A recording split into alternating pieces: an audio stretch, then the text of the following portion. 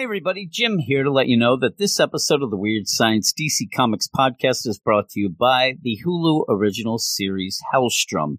Right in time for Halloween, Hellstrom is a mature, suspenseful, mysterious, scary, dark, thrilling, chilling, authentic, edgy, action-packed series.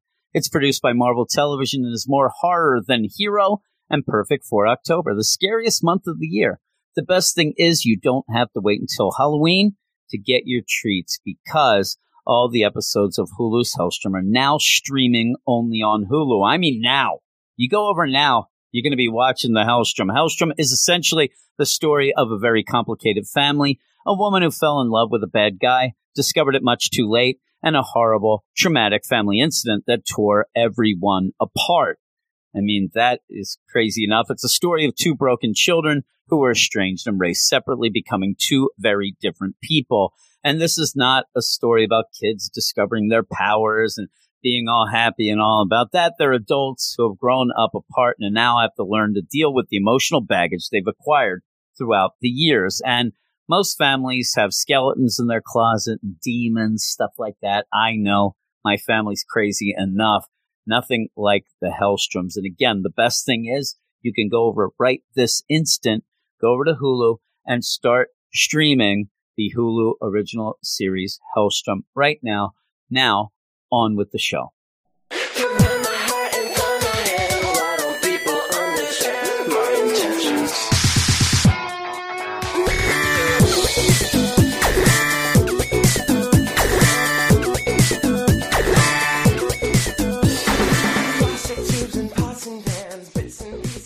Hey, welcome back, one and all, to the Weird Science DC Comics Podcast, the show that breaks down, cracks up, skews, and reviews each week's DC Comics. I'm America's sweetheart, Eric Shea. And I'm Jim Werner. And this is episode number 325. It is 325, Eric. Welcome. We don't have a lot of books tonight, so I am going to make the call right now. Shortest episode ever. I really do think. It might be. I don't really remember any time that we had 3 books or less. I'm sure there was sometimes. It's happened many a time. Well, here's the thing. There's times where we used to have annuals weeks where we had, say, 3 or 4 books, and we ended up having an 8-hour podcast. But that is not going to happen. Reggie. Yeah, me and Reggie the one time. But yeah, we usually... I was away putting flowers on my daddy's grave for a weekend up in the Poconos, coming back to see what you and Reggie are up to, and all of a sudden, these guys had 4 books. How did they do an 8-hour podcast, and why? Well, if you remember at that point, too, we probably had like 17 mails and 8 hours of rant and raves, which we don't have this week. We have the 3 books, 3 pretty big books. I'm not going to say they're great. We'll see what we have to say about them when we do get to them. But if you want to go and find us all around, Eric's in his apartment hiding right now. That's what he does. That's what I do.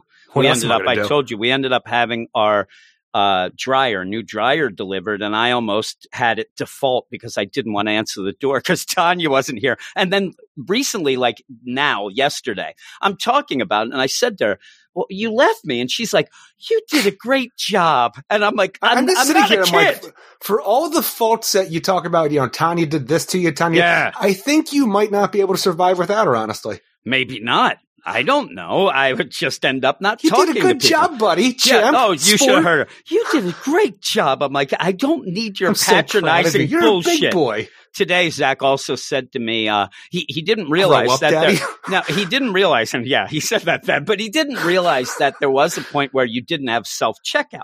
So I ended up talking about something, and he said, did you go through the self-checkout? And I'm like, yeah. And he's like, oh, you must like that. I said, that has only been, not all my life has had self-checkout. And he's like, oh my God, what did you do? Hasn't it only been like 6 years? No, I think that it's been in certain places, and even with gas and stuff, it's been a quite a long time. I'm just talking about majority, anywhere you go now seems like they have self-checkout. I just mean when it was introduced to Walmart, it was a big deal, but it doesn't seem that long ago. I think that was probably about 10 years ago or so, but he wouldn't have gone shopping on his own at that point anyway. He would have been 9. He's not heading out to the local arcades, Eric. I mean, what do you think? He's a hoodlum? I don't know. But I was telling him about, pumping gas and things like that. And that used to be something that, you do. But then I told him at one point, mobile ended up having like a friendly service where they didn't pump the gas for you, but a guy was there to yap at you. So you got the worst of everything. It was the worst. I told him. Well, that's the one thing too. It's like, why, like, Eric, let's go over here. It's over in New Jersey. Like, I'm not going to New Jersey. No, why not? Sucks. Because I don't want anybody to pump my gas for me, and then I have to tip them to do it. It would drive me insane if that was the case. If I can't do it myself and I have to tip somebody extra to do it for me against my will, I'm like, I'm not going to New Jersey. It's off limits. This friendly service nonsense. It's almost like at the time when Burger King had freaking table service, like ridiculous. But they ended up where I remember I heard, what's this friendly service? So I go and I get out, I start pumping my gas, and this freaking guy comes over. Hey there, friendzo. He's like, hey,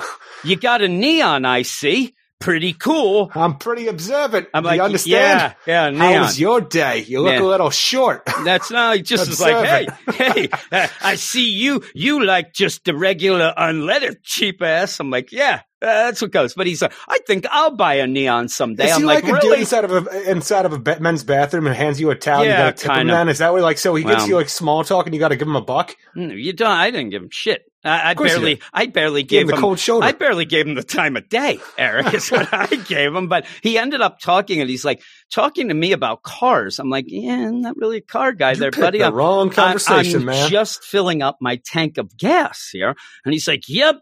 You need the gas to get in the cars. I'm like, all right, wrong turn. I'm out of here. It was a bust. They didn't do that very long because people were like, I'm telling you, if that would have continued on, I think that might have been Royer's dream job. Oh, that would have been good. There, well, and somebody's coming in every 5 minutes. You just can make inane small talk with him for the entire day. I'm like, that's all he did anyway. Really? That's what he'd say every time. Really? When you tell him so. Yeah, so there you go. He was wondering how I survived before the whole self-checkout, and I said, barely. That's what I said, because Daddy don't like talking to people, especially strangers. Eric, you can go over to Twitter at Weird Science DC. Do you remember really talking to people, though, before self-checkout? Because it really seemed more streamlined. Like, nobody really bothered. You put your stuff on the conveyor. Yeah, really? You were in and out, and it wasn't a big deal. Because I remember a certain time when we went to our Walmart, and there was the lady who I'd like to call the philosopher, maybe. I don't know. Maybe the chronicler. Do you remember that lady? Though, I know exactly what you're talking about, but I swear to God, you were still stuck in the mindset of doing that while self-checkout was there. I think so. I ended up having to go to that because I think they had shut down that for a bit. And I go there and she's like, pasta, huh? Yeah, okay. Oh, spam. Pretty neat. I'm like, no. Back in the day, people wouldn't do this to you because they knew better. But once this whole thing was going on, like, everybody lost their minds. Like, I have no one to talk to all day. I better talk to as many people as possible. Magnum condoms. About these SpaghettiOs. Magnum condoms, I said. No. I remember one of my worst times ever at a regular checkup. And this is back in the day, Eric. This is probably Gennardi's, maybe Acme. But I ended up and I got ice cream and condoms. Is what I got. Well, you're having a good night is what you're having. That's what the lady said. She's like, ooh, gonna have some fun tonight, huh? And I'm like, yes, I am going to fuck the mint chocolate chip. Thank you, lady. And I left. So I was embarrassed. I really was embarrassed there. And that was even like when you go into... I'm surprised she didn't high-five you. No, she didn't high-fiving me, Eric. It was a lady. Is that always a low-five That was a lady. I remember having to go into the Rite Aid is where I usually got my condoms there because that's where I went, and I still was embarrassed. But, hey, you can also go over to our website, WeirdScienceDCComics.com. That's why I now have 5 kids, but you have 10. And you can also go to our Patreon, patreon.com/Weird Science, where you can get a bunch of shows, support us for whatever this is, whatever we're calling this tonight. But if you do, you can listen to a lot of podcasts that are involving a lot of people in the Get Fresh crew now. And one of the big things me and Eric do each Thursday is we have our DC Comics Patreon only spotlight, where we do 2 books that are picked by the badasses of the Get Fresh crew.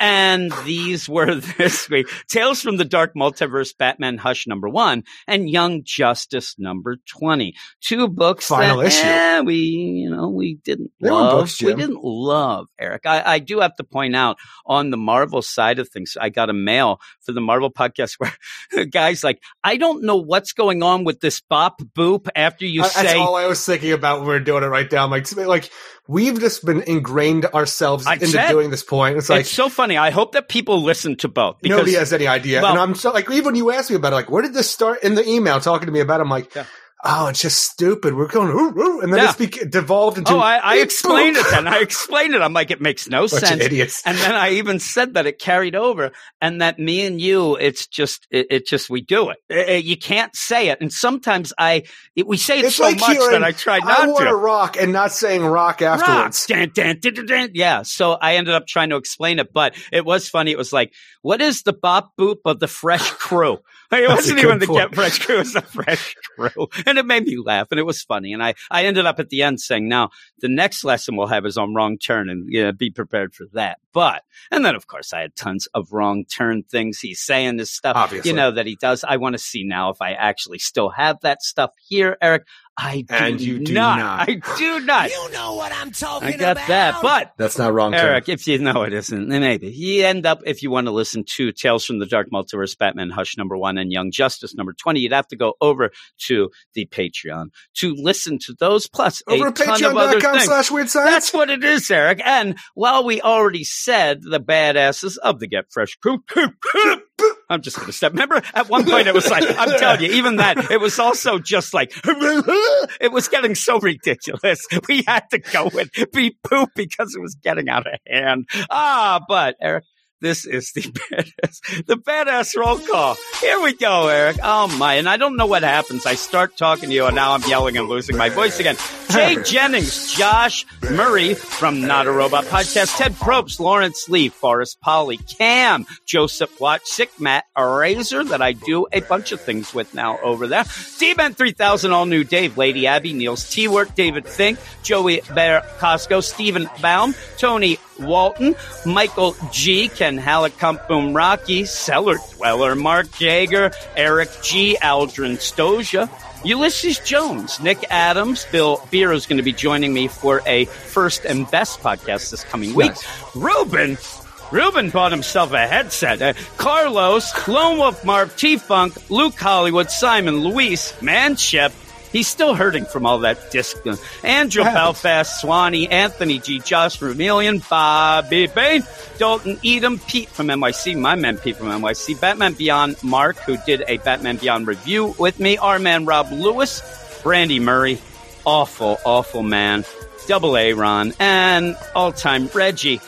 Brandon, though, let's get back to that guy. I mean, really, the guy lives in Buffalo, and it usually would be an excuse enough, but he goes above and beyond better. He's awful, but we only have a couple books. That's why we're kind of relaxed there, a little relaxed there. I actually thought to myself that this week, because we only have 3 books, I'm going to go in fully laser focus. I was going to be really no jokes, Eric. I think that sometimes, we've talked about it sometime, that we're worried at times where the jokes overwhelm the knowledge, Eric. You want to be an entertainer and an educator. Boom, Eric. But, sometimes the entertainer that is Eric Shea, it ends up becoming more. You end up morphing into this giant Omega Knight that is going to cast a shadow on all the knowledge, Eric. And you do drop knowledge bombs. But the funny thing is, you're too damn funny, is what I say, looking. But still, all that, though, we have had the thing of, maybe we should be serious. And we did actually at one point. Remember at that real small stretch where no more jokes. It was no fun. We were like, why are we doing this? So we're going to mix it. I think that you should be serious. And for once, I'm going to yell and scream and make stupid jokes. Okay. All right. Nuts and bolts. Nuts and bolts, Sarah. That's what I say. Yeah. Weird science. Here we go. What episode is it? 325? 325. Man, we've been doing this way too long. Here we go. Agreed. Off to the books. No, we have waited for far long enough for the part of the podcast we love, the meat and the cheese that we crave. Oh, Jim, we just want to hear your voice some more, and we want to hear all of your scores. We don't want to hear every shade. Let's hear Jim's reviews. We can't wait to hear Jim's reviews, and we want just can't wait for Jim's reviews. Yeah, Jim's reviews. We can't wait to hear Jim's reviews. And to hear all the jokes he will use. We just can't wait for Jim's reviews. Woo!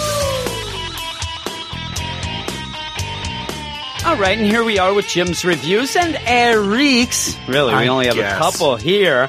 I was debating if we should have like 3 sections of one book. It'd be kind of funny just at the end. Now, in a couple minutes, we'll be back just to throw songs in jerk there. is what you are. That's the only reason, Eric. Expand that deal by. If you want to read the reviews of all of these 3 things that we're talking about, go over to Weird Science, DCComics.com, where we have our website, where we do reviews for all the things and previews. And then we get real lazy, Eric. There's other things to do we after did what all we needed that to do. We'll goes. see you next week. Thanks for It coming is out. really.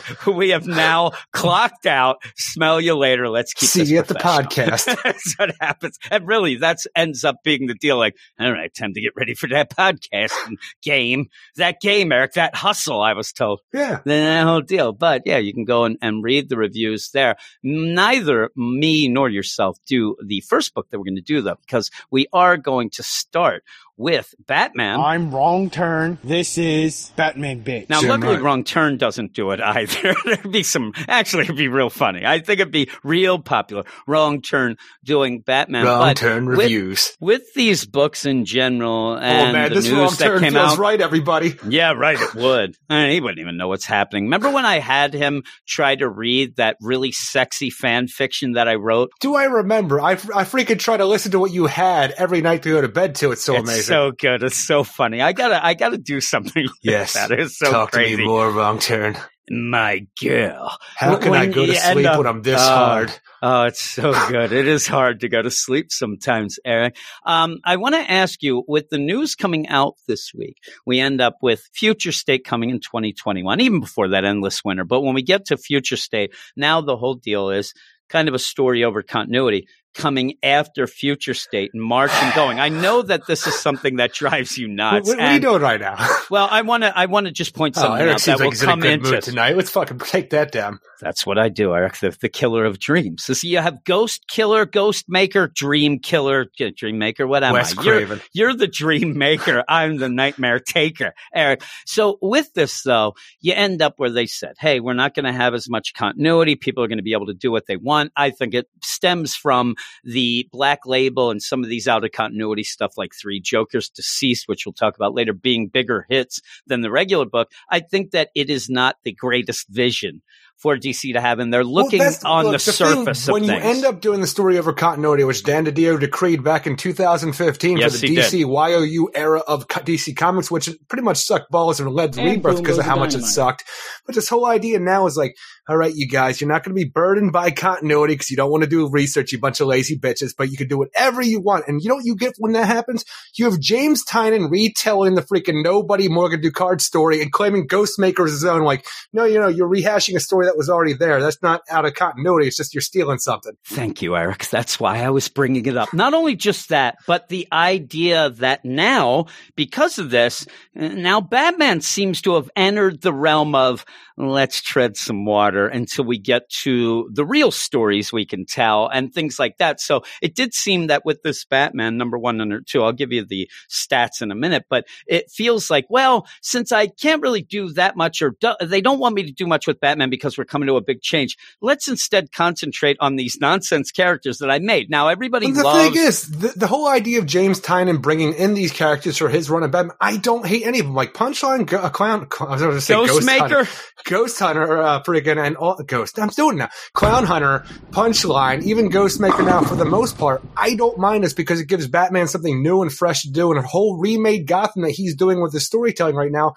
I'm all for it, but when you actually get to the behind the Ghostmaker, like, all right, I don't understand why this is just the same characters, Nobody, and going after Clown Hunter at this point because it's not as interesting as it could be. Well, my problem is that we have this issue of Batman. We just finished up the Joker War a couple issues ago. We had that big deal. Now, this issue really doesn't feel like it needs Batman at all. Batman is a side character to lead you from new character to new character. And I agree with you. I like the new scope and the new way that you had, Batman doesn't have his money, Batman this. But you don't really get that here. Gotham's anti-vigilante now. Oh my God, there's opened a room for Ghostmaker to come in and say, Batman's not doing the job. I'm going to be the new Batman at Gotham City. It's a no vigilante. He's a vigilante as well. Agreed. So, and with that, you don't even really get the no vigilantes here. I mean, I want to focus on some of that. What you get is Barbara at one point saying, you know that Lucius isn't going to fix your suit. Are you going to do it? I mean, that's what you get.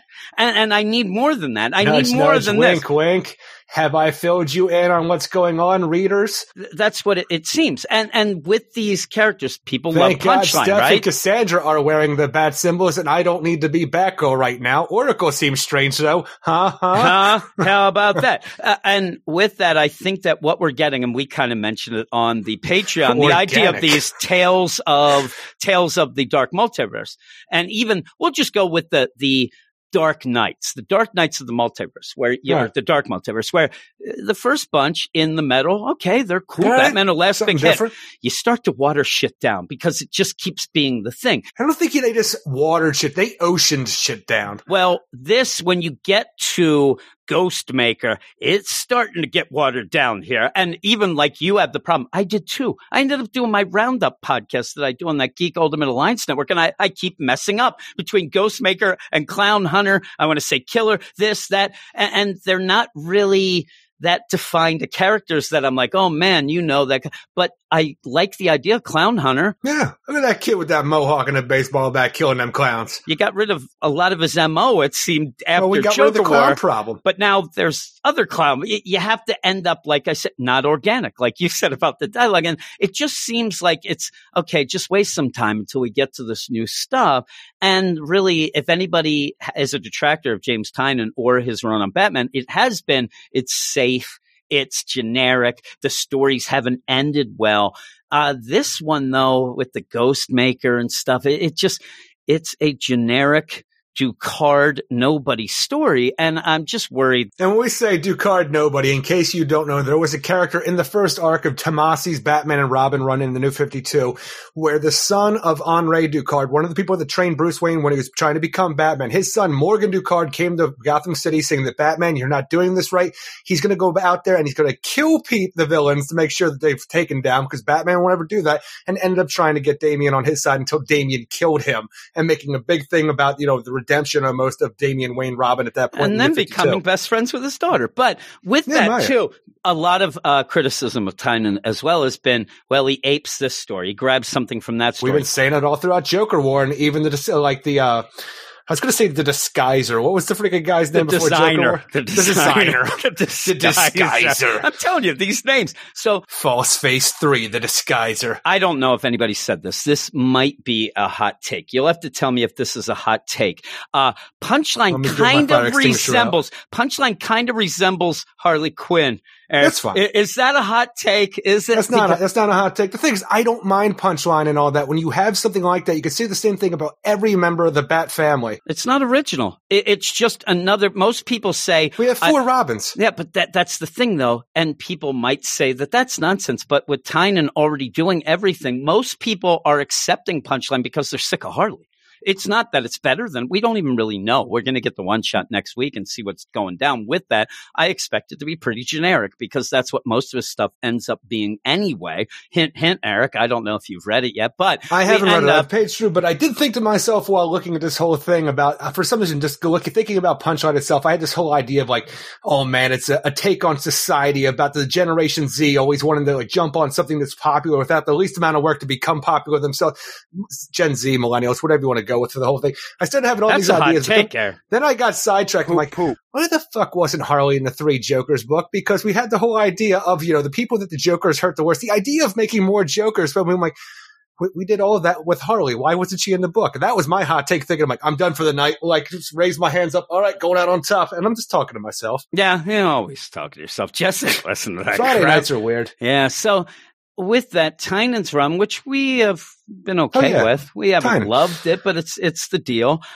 We didn't necessarily like Tom King's run, and it went real long. So we really haven't I haven't had a Batman book that I've been like gung ho for in quite some time, and I hope that story over continuity, Eric, will help that out. Continuity. Maybe it will, but that whole deal. I just wanted to bring up the idea that it does seem like you're going to start treading water. It didn't work before, and then we're just going to have to go back and do something new to get us back into continuity anyway. It's the stupidest goddamn thing in the world. Yeah, people were losing their minds over. This thing over that's worked for 80 years, that is a very popular thing, something that's been in the public zeitgeist the entire time and will be around long after we're all dead. Yeah, let's stop doing that and do something else, because maybe people like that. I'm like, you stupid assholes. As my hot take with that is the idea that the way that people are going with this and the way DC seems to be pushing it is, okay, everybody, you can follow your favorite writers and you can follow, but that doesn't give you a strong company. That's just helping writers that bail anyway and do it's just weird. It is weird, the idea that they look so surface level of, well, the 3 Jokers, that sold a lot and that's out of continuity, or Deceased, that's no, that's also 2 pretty good damn writers. That doesn't change what Cecil Castellucci is going to do. That doesn't change what, Brian Michael Bendis, that he's already doing it. I mean, really, if you think story over continuity is going to help Brian Michael Bendis, he's already doing that shit, and it's infuriating. He doesn't even know what's happening in his own books. Eric, Batman 102. All right. I almost ran out of breath there. Let me take a step back, Eric, please. Written by James Tynion IV, art by Carlo Pagula, Danny Miki, Carlos Danda, and Clayton Kells. We get Ghostmaker in this issue, and James Tynion seems to want to give us new characters at the expense of a lot of Batman action.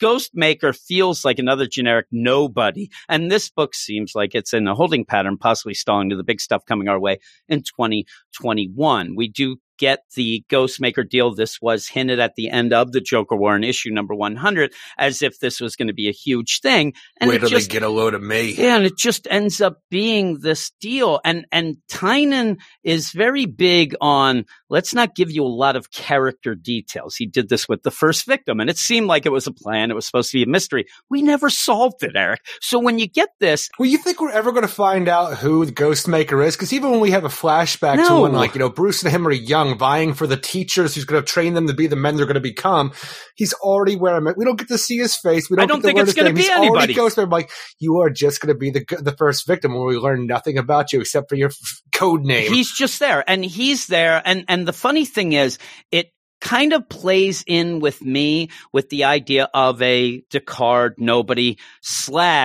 League of Assassins / Shadows type deal, where it's almost like a racial goal. I've come here because you have failed the city. Sounds like Arrow, but still, the idea, Batman, you're not doing it right. I'm going to come in. I want Batman to say, bitch, where the hell were you a week ago when the Joker? I could have used your help. We could have teamed up, but the guy shows up when everything is actually more back to normal than it has been. We have all of this freaking backstory going on that we don't know about yet, for the idea that Batman and Ghostmaker have known each other most of their lives at this point, and at some point during their training and vying for the teachers to be whoever is on top, get the best teachers out there, they came to an understanding that, well, whatever you want to do, Ghostmaker, you could do it, but Gotham is off limits. This is mine. And for some reason, the Joker War over everything else we've seen, Batman do with all this time. We had giant mechas freaking come out of the buildings to stop things. We've had the Justice League Jokerized and go after.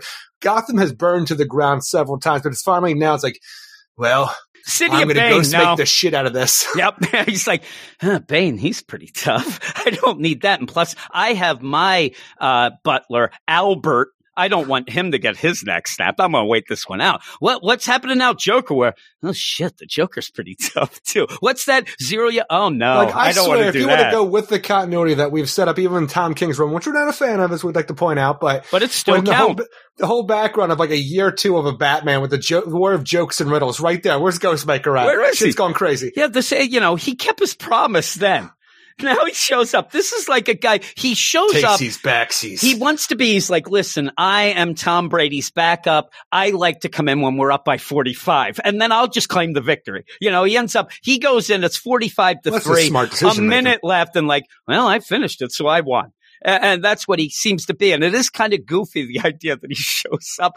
Batman should say, what is this timing? I mean, really, you're going to do this? Batman should be like, I'm out. I'm going out. It's all yours. Like, what do we have left? 3 issues left until December for like the Endless Winter and stuff like that. Because like, so we have 3 issues left, maybe 2. I didn't look into this before I started going off in this little This is why I think there would be a holding pattern because of the idea that you don't have a lot to go. But it's going to have to be a lot of flashback issues to really, flesh out this Ghostmaker and Bruce's relationship throughout this time where they could come to an understanding and why it's taken so long for Ghostmaker to decide now is the time to make the ghosts. Yeah, well, I think that it's just the idea. With the next flashback, we're going to go, and we'll just see every time. Irish Yee? Yes. Well, hey, O'Shea. You end up with all this that you're going to have, like, the next flashback is that Bruce went to Saber Guy, and he got him first. I just like the idea that it's like, oh, no, now we're supposed to believe that possibly Ghostmaker's better with the knives than the Batman. I really don't care if he's better with the knives. You mean that Tommy Devane freaking taught Ghostmaker more than Bruce about knives? Damn right. He's the best with the knives, Eric. He's the knife master. Now, the one thing, we have a lot of stuff going on where this is still I'm going to call it the collateral damage of the Joker War, where we're still trying to figure out things that are going on with the people who were the clowns for the Joker War. We have Batgirl back in the form of Oracle to help, be the eyes and ears of Batman through the computer and stuff like that as we track these people down. And I just want to know, though, it's like, as this goes on, when are we going to find out, if we go back to this, going into the flashback, who trained Batman to become Batman? Because we started this thing off with Tomasi and the Batman and Robin run for the New 52 reboot, new ideas of how things work. There are 6 people who have trained Batman. And then when Tomasi got back on Detective Comics before issue 1000, we had the countdown to 1000. He had the whole story that the people that taught him were getting killed. It all turned out to be a dream machine that he hooks himself up to every year to freaking torture himself. Similar to Ghostmaker as well, though, when you had some guy show up. I'm saying, though, you went back in that whole thing and you were trying to oh my God, we're going to see who Tomasi thinks trained Batman. It's Tommy Devane, the greatest man with knives in the world who hangs out at Irish pubs. And is one in 16 countries. Is one of the 16? Is he one of the people that trained Bruce now, or did he say, "No, I already got me a Ghostmaker"? He's got the Ghostmaker. That's the worst Irish accent I just did. Hello, love. Looks like I'm going to be training that there Ghostmaker size yeezes. That's what he said. And Batman's like, I'm getting out of here. I'm out of here. And then realizes I'm not even in Ireland. We're in Chicago. Why are you talking like that, asshole? I'm an asshole, Isaac. Hey there, ye. Welcome to the Windy Cities, ye ours. You end up with all this going on, though. Even before that, I laugh because you end up having the other character, Clown Hunter. See, it's nuts. But Clown Hunter, you're like, oh man, we love the clown. We like the Clown Hunter idea. It fit in the Joker. You didn't do enough with it in the Joker War, ye, and end up where I can't get this accent out. And so you end up, though, having this character that you want to have more of. You want this character to become big. Any new character. And I'll give Tynion credit for throwing it out there. A lot of things, like one of the things with Tom King and why we did like that transition is because you ended up having Tynion open up, Bruce's world, Batman's world, where you even had other of the Rogues Gallery, especially. But these new characters, Tom King did not do much with new characters, Master Wayne, Master Bruce dealing and that stuff, but not a ton of new stuff. So I do like that, but it doesn't seem like you have enough space to do it. Now that you have Clown Hunter here in a post-Joker War deal, I thought right when we started this issue, who's he going to hunt now? Is he going after Ronald McDonald? I mean, what clowns are left? But the problem is some of the books, watch out. And here's where we go with the idea of books not jiving with each other, which will become a real big problem later if they do the story over continuity. The idea that some books show there's still tons of clowns around. You end up even have Nightwing where Barbara and Barbara and Dick are going around fighting all the residual clowns. But then in the Batman, we see everybody's given it up and gone. But with you ending up having, well, that's the thing. You end up having a character whose whole deal and MO is getting rid of clowns. Now you have to throw some, it's not as organic as it seems to want to be. The idea, well, there's the side version of the clowns that they're so crazy. Nobody wants to deal with them. And then you end up having Tynion have to explain why Batman didn't take these characters down when he knew about them all along. It's because they're almost the Joker barometer, it seems like. Yeah, they're at the Smile Bar hanging low all the time until Joker's ready to go and strike again. And then when they start activating a little and they start doing things, then okay, Joker's back. Well, Okay, he says this. When has this ever worked for Batman? Like, he's like, I've left the always smile surprised. bar open so I can make sure that when the grinners start working towards something, I know the Joker's going to strike a, you have never seen this bar before in your life. The Joker's caught you by surprise each and every time, motherfucker. And then I'm thinking, is there also the laughing bar and then the prankster, like this sort of thing? So the three Jokers he knew. Oh my just God. hangs out at the milk bar. Like in Clockwork Orange. Yeah, really. I think they're just at the rec center, Erica. Maybe at the Woolworths diner counter. But yeah, he says this, Well, and it's funny the because bar in Central City where all the rogues hang out all the time. I like that bar. And you also have the nude and sleazy bar in Gotham people like to hang out at. I'm telling you, the Central City one is the greatest, especially when you have Barry have to actually go and talk to the rogues, like not attack them. I love when he goes there to talk to them. There's a couple occasions when that happens. It usually feels moments, Eric. But here, there's this thing thrown out, and like you said about the Ghost Maker, he shows up, Gotham, like, where were you all of these years? I mean, it's never been good. You end up with this, well, I let this bar go because no, we've never seen it. Just make it that these are residual people from the Joker War that got too much toxin and ends up being the Grinners. I don't mind that, but this nonsense, Even this has always been a thing. If you want to say that these guys are a precursor to the Joker's gang of the Batman Beyond timeline, sure, the Grinners are a precursor to that, where people with this,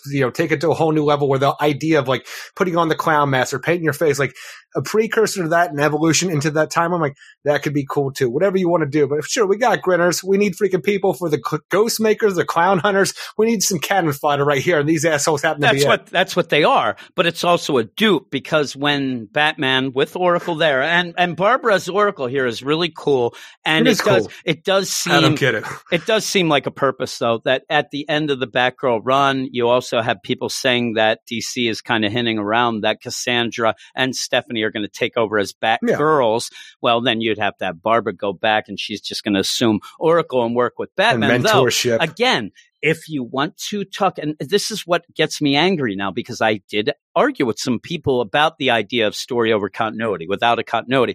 Like, we just had Batgirl went and so shamed Batman for all the nonsense in Cecil Castellucci's book. Now she's just working right with them, and that doesn't jive. And I just imagine, in between Batgirl's nonsense of issue number 50 into she came to her senses. Bruce Wayne, I guess, did some charitable work for the charities that she deemed okay. And he's like, now I'm only a $500,000 heir. Right? Is that how it works? Yeah, that's how it works. But yeah, she's working, and it's cool.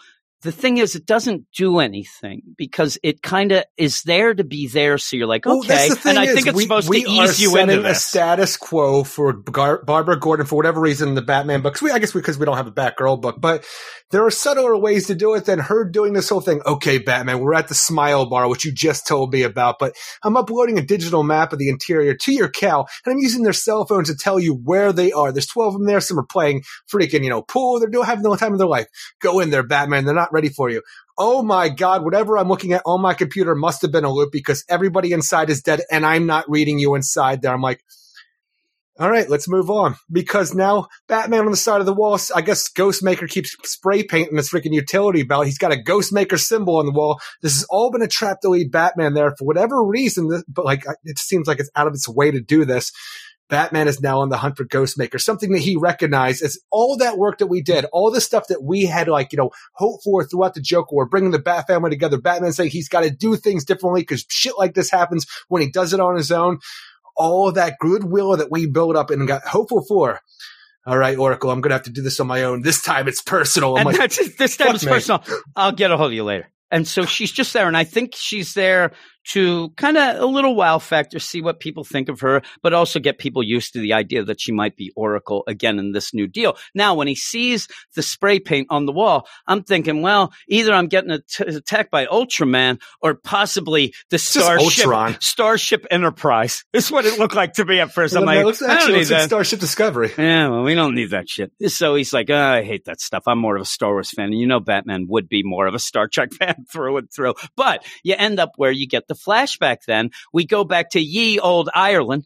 You go to Dublin many years ago to the Druids Tavern, and there's the guy that we're going to see be the knife expert getting thrown out the window, Tommy Tavane, where he's like, Hey, ye, why do ye want to do that with ye? It's like Glory in the Daredevil run when he had, hey, you say so. Ye, Foggy, do this, ye. This is old deal, Frank Miller stuff where it's just over the top, and it made me laugh. We ended up doing some stuff during the shutdown with that. I love Glory and her yees. Well, I get a little of that with Tommy here, and he's like, hey, you good with the knives? You like the cuts? You afraid of the cuts there? Also, do you know that I look like David Boreanaz because I'm cool and sexy and young? Well, yeah. David Boreanaz is cool, sexy, and young. That's who he looks like. I'm telling you, when A he little looks bit. I over can and see it. goes, no, I'm like, ooh, it's Bones, Or even Eric. when he says, your name is Tommy Devane. Yeah, it's Bones it is, Eric. No, Isn't it? It's young David Boreanaz, so it's definitely not Bones. It's On Hell is what I like It to is call it. Angel pre-season 5. Yes, where's Gun? You end up where you have the knives and they come out. Ooh, you want to test me with the knives? Let's see how you do it, ye. And then all of a sudden there's Ghostmaker. And because we can't know, because obviously He thinks he's better than you, Tommy. He thinks he's better than all of us. You can't take it personally, of course. It's in his nature. It's how he was raised. you would take a shower with a beautiful woman. The problem with this, it makes me laugh, and you mentioned it, so I don't want to steal the deal. He is Iron Fist at this point. Then he becomes Moon Knight. But He grows up to become Moon Knight. That's how it works. Right now, he's Iron Fist. the idea that we can't see his face as if this is going to be some sort of tell. I mean, really, we wouldn't know. I mean, what is this going to end up? It's Clark Kent. And so you have this deal so that we know. He looks like a young tiger shark. Yeah. Are we supposed to like, ooh, you got to have, the bandette because, it's a cool look, but also, now it's the Ghostman. No, we know this. And when did he go by, like, at this point, he's going, Bruce this, Bruce that, but you never have Well, Bruce that's the saying thing there. is, I'm sitting here like, I guess they're subtly trying to tell you that, Bruce has sought out Tommy Devane, the greatest knifesman in the freaking world, and he's wanted in 16 countries. He needs to find this guy. He wants to learn all he can about knives for whatever reason to become the Batman. Well, yes. And when Right? Ghostmaker comes out, beat you again, Bruce. Go find your own knife expert. Now, the thing is, here I am sitting here because I'm reading this just as a comic. In my mind, Ghostmaker just walked up. Bruce has already gotten to the guy. Beat you again, Bruce. I'm like, no, that dude, Bruce threw him through a window to get him to talk to him. Like, is he already training you, though, Ghostmaker, in the background that I don't know about? This is where I had a problem because you end up with Tommy Devane and you go and you would expect that there he is. Let's see how good you're with the knives, ye?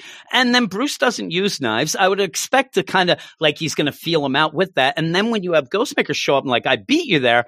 I want a knife fight. You brought narration to a knife fight, Eric. You don't need that. And they start Well, Jim, Bruce said he swore that if he saw him again, he would break every bone in his body after what this Ghostmaker did to their master in Morocco. I'm like, all right, who the hell was training you in Morocco? And that's the worst part is I'm trying to sit there and think about what we have spelled out as Bruce's, mentors to try to become Batman, because we had Henri Ducard, Thaddeus Brown, Giovanni Zataro, Jason Blood, Silas Stone, Master Sensei Kariji. I'm like, who was in Morocco? What did Ghostmaker do to this person? And remember, in Tom Kent's And run, also, we even are had they- the deal in the Himalayas and stuff like that. Exactly. I want to say that was Master Sensei Karagi, but the thing is, I don't know who was in Morocco, and if Ghostmaker did something to that master, whoever it may be, did he not then train Bruce, and that guy doesn't count anymore? I think they were on vacation in Morocco. I don't think, and I think that's where we're going to get Tynan, where you don't get any info. It's just there to be like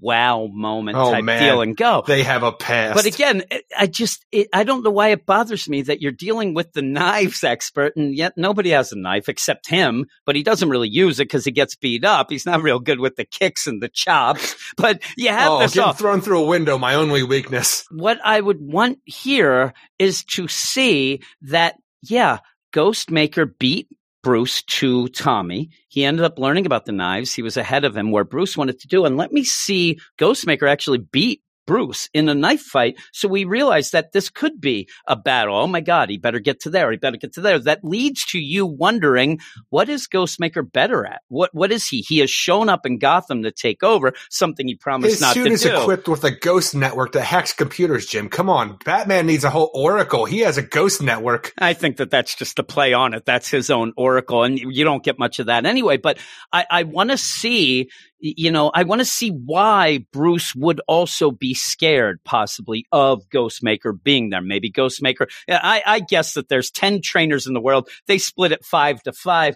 And now we're waiting for, the electoral college votes to see who's going to be the king of the Batmans. But with this all, I don't really get much. It's just surface level stuff. Then to just have Ghostmaker going after Clown Hunter, and then I'm going to send a personal note to Bruce. Ghostmaker's after Clown Hunter. Clown Hunter's after Harley, who decides, and the whole thing too. I don't know why it bothers me, but Gotham has a little Santa Prisca, district, a section, neighborhood. I'm like, who like everybody's just coming over from Santa Prisca. Like, here's everybody. Here's a little Santa Prisca, a little slice of awfulness for you. And they don't have Main Street, Eric. They have Bane Street, right? Bane Street. you end up where you again have Ghost or Clown Hunter. You have Clown Hunter. He needs somebody to hunt. He likes the clowns. I mean, like I said, he's going to go after Ronald McDonald. He's going to go after you. 2 clowns that I do love, but he's now going after Harley. I know it makes sense enough, but to a degree, it's just but seems she was working forced against the Joker for the Joker War. Maybe Clown Hunter doesn't have the 411 about this, but there should be an idea that she has not been Harley Quinn, freaking the mall baby to the Joker for quite some time now. Yeah, and he ends up where he seemed to more be like on the street level neighborhood thing for his neighborhood, things like that. He's kind of has to go around. Did they tell us before that he's from Little Santa Prisca? I didn't think point it was. that out? Because I don't recall that, because you would have him gotten going mad. out of his neighborhood bothers me for some reason. Yeah, that's what I'm saying. If that is his neighborhood, then fine. But I don't remember a spell out. Though, again, I think I only realized the Little I'm not reading under Gotham City, Little Santa Prisca. Actually, I did, but it didn't hit until the guy mentioned it then. And then Harley's going to pay double rent because she knows she's got to do that. I don't think she's ever paying. And then he even says, if I don't... What is she doing right now to pay double rent? I couldn't pay double rent if they asked me to. And I'm like, I'm on the straight and narrow. I would believe that, with her new reformed personality, that she might be on some sort of straight and narrow. What is Harley Quinn currently doing to make some money? Catwoman gave her some of that dough. I think she's got Bruce Wayne money. So you end up where, it's a nice... She has a stipend like Nightwing. Yeah, really. Now? It's a nice little scene. Next thing you know, Batgirl's there yelling about who she's going to donate to. You end up where it's a nice little scene. But again, I like this Harley. I like the way he writes Harley here, where it takes a little too long for just Harley to get an apartment. Apartment? Then, hey, what's your hyena policy? That's fun enough. I mean, it's goofy. I like this Harley coming back to Gotham, and like the whole idea where you saw her in the background for months, probably a year at this point, from when Bendis really pushing the character. Like, she hangs out at the Hall of Justice. She's a hero now, out of nowhere. It made no sense, but as we're gradually bringing her more into Batman and her working together, her being on the straight now, I like the idea of actually separating her completely from the Joker and being more of a heroic character, like she's worked towards in her own, series for quite some time now, but more of a serious take on it in this book. I dig that. I don't know. Her just getting an apartment here, just like you said, took a little bit too long. And it's only 2 pages, but it's 2 pages of just nothing. Would you date her now with that Frankenstein scar on her neck? Because I know you have problems with. Would things. I only ever notice it one panel out of 2 pages? There's actually 2. That's how my panels. eyes work. You see it at one little. I only ever noticed it. No, you see it at one point when she's talking. Then the final. What's your hyena policy? So it is there. That final one. That scar just goes right down her entire neck. Like, I don't remember it being that big with the throat slit or vertical like that. I'm telling you, I might follow that. And though when you have Ghostmaker, there's the other time. Yeah, I see it Ghostmaker goes to Clown Hunter and says, "Hey there, punk, with your mohawk face shield. What's that called? A mask." You end up where he's like, "Hey, what's going on? I'm going to stop you. You're going to blow up that building. I'm not going to allow it." And again, this is what we always will get. If you ever get a person coming into Gotham that thinks that Batman's nonsense, it always has to be the over the top. Okay, Batman doesn't kill, I have to kill. Batman doesn't do this, I'm going to do this. I actually want a story where somebody comes into Gotham and really has a good plan. Like, I'm going to do this. I'm going to be better. And actually, we had that 25 years ago in Gotham when Batman came to town. Yeah, really. Well, you end up where, Clown Hunter's there and it's like, "Hey, who are you?" You get this little deal. "Hey, I'm scanning your phone. You got the download history. It's disgusting. All right, we're wasting time again." And then we're going to make a basically, bazooka. "I don't think I like you." "Well, I'm Ghostmaker. I'm going to kill you. I really don't like you." Batman comes in, flying fists. Ghostmaker, and Batman. you end up with basically they seem like almost like businessmen. Like me and you start a door-to-door sales deal, and I say, "Here's my territory. Here's your territory. We don't go into each other's deal. We don't mess it up." And now you have Ghostmaker come in, and like we said at the beginning, do your damn job. When Batman says it's my city. But it's way too late in the game for this. I mean, what was he on ice? What was he on Vegas? And even when you get certain things where he's talking to Clown Hunter, hey, what's going on, kid? Yeah, I want to get rid of this. That's more Gotham thinking. I'm from the world. I'm like, I'm a man of the world. You know what I'm going to do?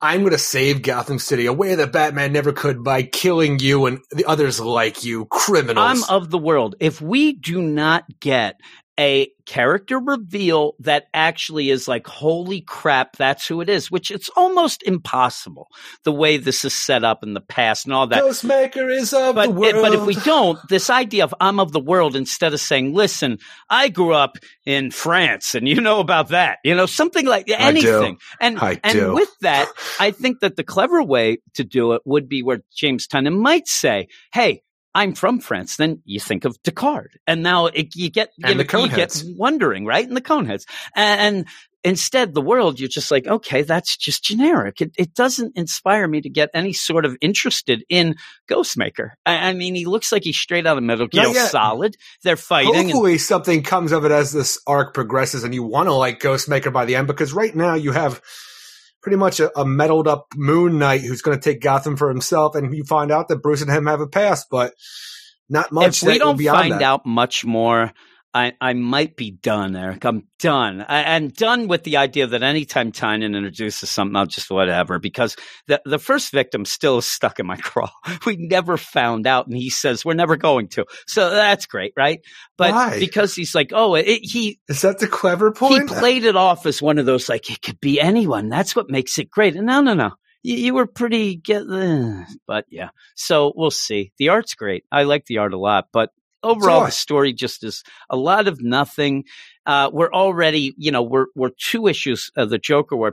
So we got to get to something, even if we only have a couple issues left. Please, the next issue better up the ante. It better start getting something, because this is the last thing it seems you're going to be doing for 3 months.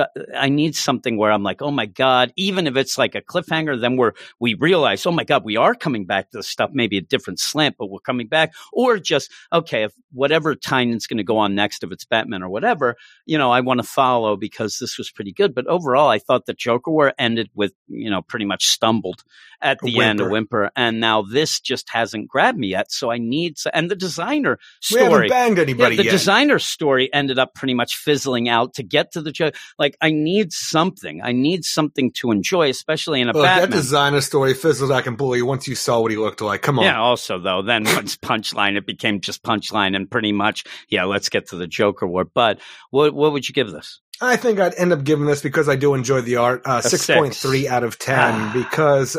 No, 6.3 out of 10. I want to like aspects of it, and the idea of Ghostmaker's fine. It's just you don't get enough of him here to really like flesh it out. Because the thing is, I'm reading this, I'm like, I was mostly upset that like you're just doing a redo of Morgan Ducard, Nobody, and I like that character and what it did for Damian Wayne. What's this doing for anybody here? And if we are doing something, is it going to be Clown Hunter, and you're just going to be rehashing that with Clown Hunter as a Damian Wayne? Yeah, and that's actually, now that you say that, it really seems like that might happen. But we'll see. I really wish at this point, when Bruce went to Clown Hunter before and told him to stop doing this, that he would have, because there were no more clowns left. And then Ghostmaker went after him when he had already given up. And then Batman had to protect him because, hey, you're a criminal, but like the thing is, he was protecting his neighborhood. He's not a criminal in his mind. He's stopped doing it because the city has moved on, and now Ghostmaker's going after him. I'm like, I think that's more of a clever story than Clown Hunter just being more and more insane and going after Harley Quinn for no real reason, whether or not he's from Little Sam. Yeah, exactly. Blow up an apartment building on top. Like, all right, now we've just gone from, neighborhood hero to the Unabomber. Yeah, that's what it is. And even if you twisted it into where Harley looks out, we were talking about this, like Harley looks out the window and sees him and then just goes over and, what are you doing, kid? And then even she tries to help her. Something might be fun, but that wouldn't really fit in a Batman book. You're going to need to have Batman more involved. So I would like him being Batman, to bring in the, Ghost or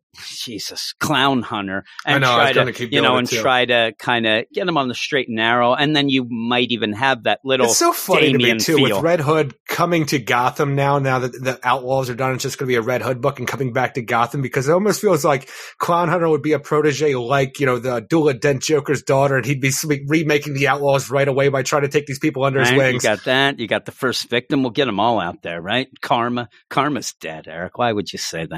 Here we go. But yeah, I'm going to give it 6 out of 10. I did like the art, but yeah, it's a lot of nothing. We'll see. It's setting up the deal. We'll see how the story goes. But we're going to go to a story now that has been going for a bit, and me and you are a little down with it. And what book is that, Eric? Justice League number 56, written by Joshua Williamson, with art by Robson Roca, Daniel Henriquez, Romeo Fajardo Jr., and Tom Napolitano. I should be back in school. Our death metal Justice League team have made their way to Brimstone Bay and the Throne of Perpetual, but as we saw at the end of last issue, it looked like they were all taken out by the unstoppable Omega Knight. Yeah, that doesn't so much happen here, where everyone is fine. Nightwing is mopey, and Detective Chimp figures out that Comet the Mechanical Horse can also create an invisibility field. All in all, the stakes and repercussions and the idea that people could actually die in this book have been thrown out the window since everyone is fine. Our team released the Legion of Doom and take out Perpetua's throne. Yes, and with this, we've been enjoying this Justice League book. We actually have been enjoying Joshua Williamson's take on it. This nerdy, yes, Lord of the Rings quest that they're on. You bunch of nerds, right? This is all wrong. You end up, though, where we were worried because you were getting a little Joshua Williamson stuff going with it. I started getting worried last issue because the whole thing is we were on a quest. Like, I like to joke around, it's a nerdy Lord of the Rings quest. It's a big joke, but And when you get to the idea that I am all about exploring this metal verse that's been created here because it's pretty much all wide open to be explored. I'm like, okay, we have to go from Brimstone Bay we have to go from Arkham, Wastelands to Brimstone Bay. I'm like, if you look at the metal verse map, that's a large thing. Like, I want to see how we get there. When we got to last issue, oh yeah, that's Lex Luthor's pirate ship. And then we're going to montage. Okay, we're there, everybody. I'm like, okay, all the wind going into the sails here were just cut off, and I'm like, why do I even care anymore? The wind and the sails were the metal men, Eric. They were the metal men. Yes, they were. As soon as I started saying, I'm like, oh no, don't talk about that. This is the thing with it, though, is this is kind of what happened to a lot of Joshua Williamson's stories in Flash, where you'd have these neat, intriguing starts. As it went on, it started getting lesser and lesser, or things were left behind, or you end up with having, things solve the problem that really aren't explained and whatnot. And in this, you end up having Bobo with Comet just, while you guys were gone, I did a little investigating, and I realized thought to myself about Wonder Woman gave this to you, and you know what? She's all about that invisibility. Like the jet, this thing's mechanical.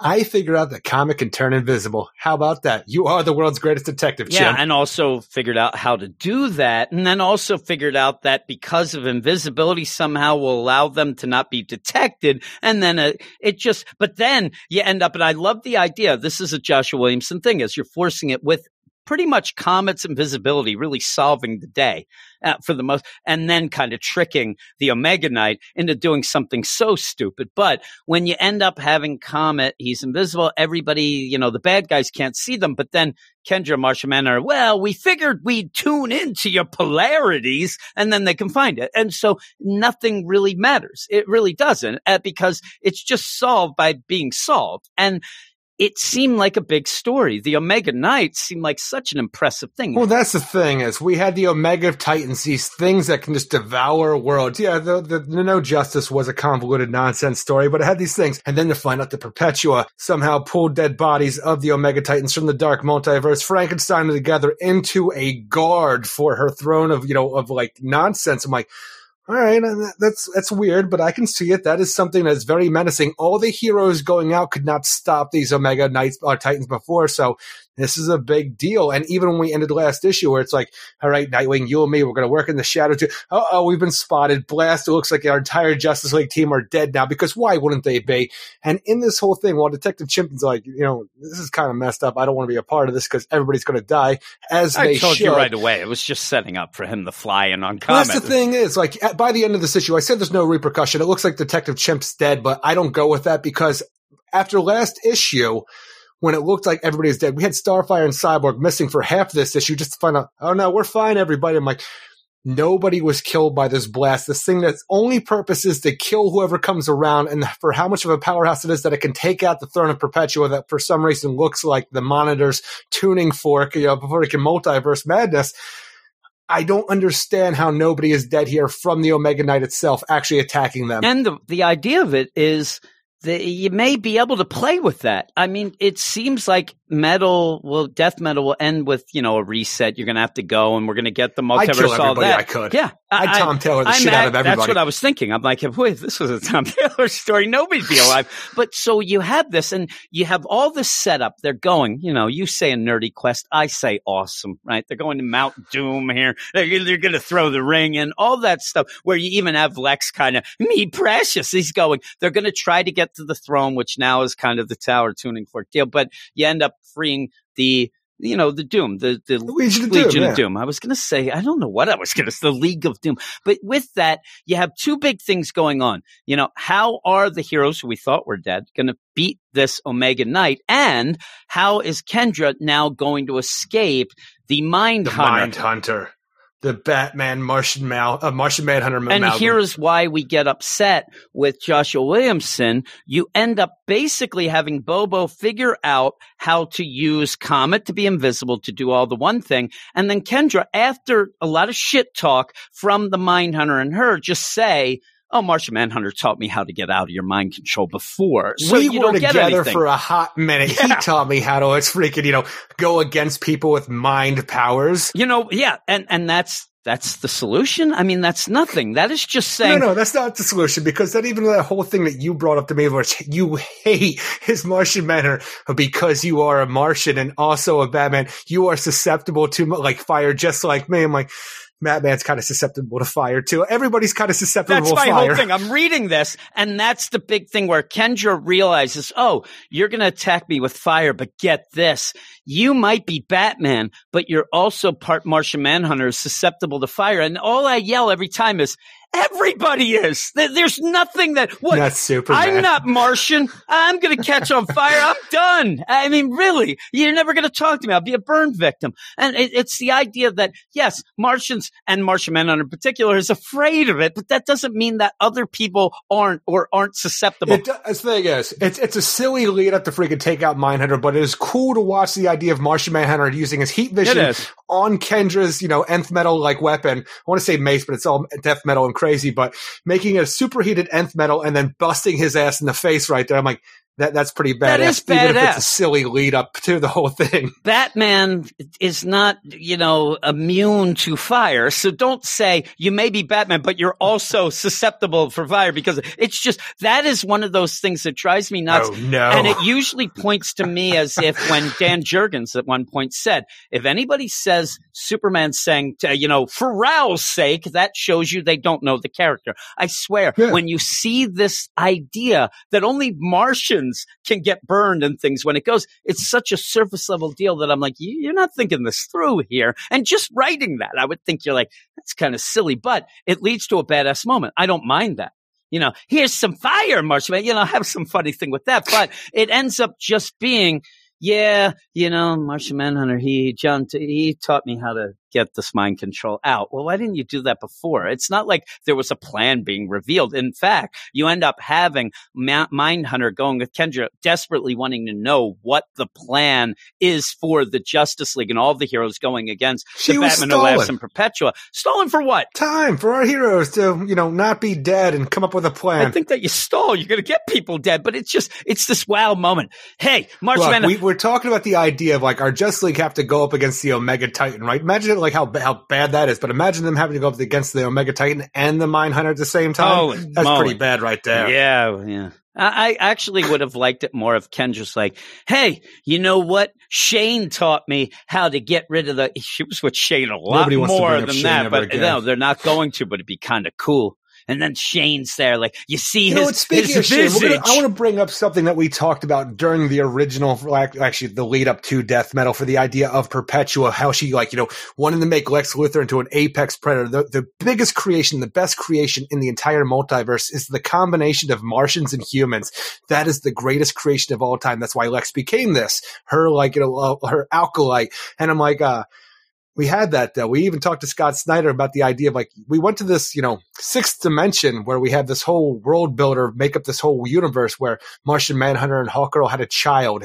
I'm like, wouldn't that make him, half human, half Martian?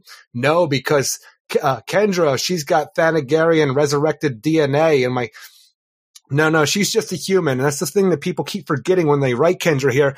She is a human who is reincarnated from a Thanagarian, Shiera.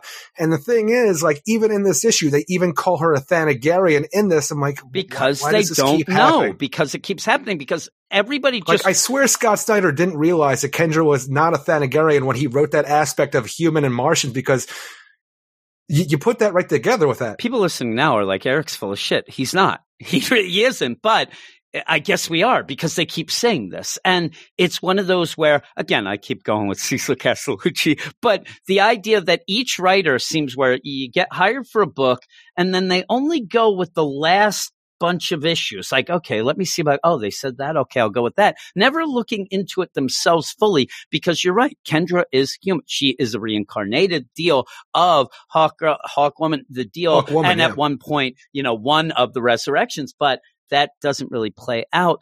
And so, she was born human. And because we were wondering why Shane would have been born with wings, because it's just kind of not the thing. But and the thing is, even if you want to go with that, he's also half Martian. He has shape-shifting abilities. He wants to look more like his mother. Why wouldn't he actually shape-shift wings? We came up with a whole backstory for Shane with the idea of the half human, making him the apex predator, the perfect being, because he was born, not made, and then he could go up against Apex, Lex, and Perpetua and stuff like this. It was all written right there. I'm like, Scott Snyder's like, no, that's not how it is. No. And right. even with that, then I think I might have asked him, but I probably didn't, because I would have been afraid he'd get mad at me. I don't like people mad at me. But the idea of Kendra, with Martian Manhunter still to this point, my love of my life. I'm like, that's so forced. But if it was to get you to that Shane point, okay, I'll deal with it. But we're still dealing with that. And again, I think that by the time these stupid writers at DC, we get down the line, people are going to think that the biggest romance they've ever had at DC was Martian Manhunter and Kendra. It's nonsense. And it's so hot and so bright, you've barely realized it was there. It ends up now, it's gone on too long for me to still be angry, because it's a thing, but But it never really was there. No, and it always feels like it's just that forced thing to get to the next scene, with this being. And the only reason I swear that it's still going on, they even reference it, because they saw their weird freaking, World Forger freaking future where you guys are together and you have a kid in my weird made up world over here. Well, I guess that means we have to be together then. Yeah, at this point, they're even like, they take down Mindhunter here, and then they got a smooch. They're smooching, Eric. I'm like, no. Seems weird. But yeah, they end up going, and because they can see the polarities. How I like my men? Mean and green. Mean and green. Oh man, you're on fire. What? He gets mad. He's like, don't say that, baby. You know that I'm susceptible to it, as they say.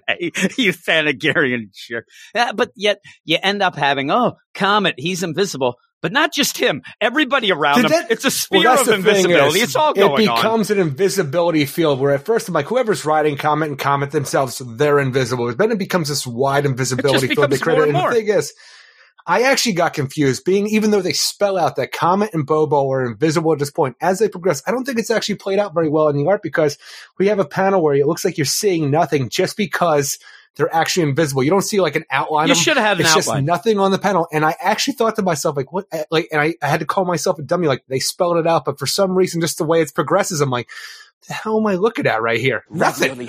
Ravioli hands, Eric. You end up where they're going. They're trying to get away. The Omega Knights, he's blasting away. You get the Mindhunter. So you end up where you have to explain why now everybody, and all Bobo says, we're invisible. Comet gives off a wave of energy that keeps us hidden from the Omega Knight. You're welcome. Why?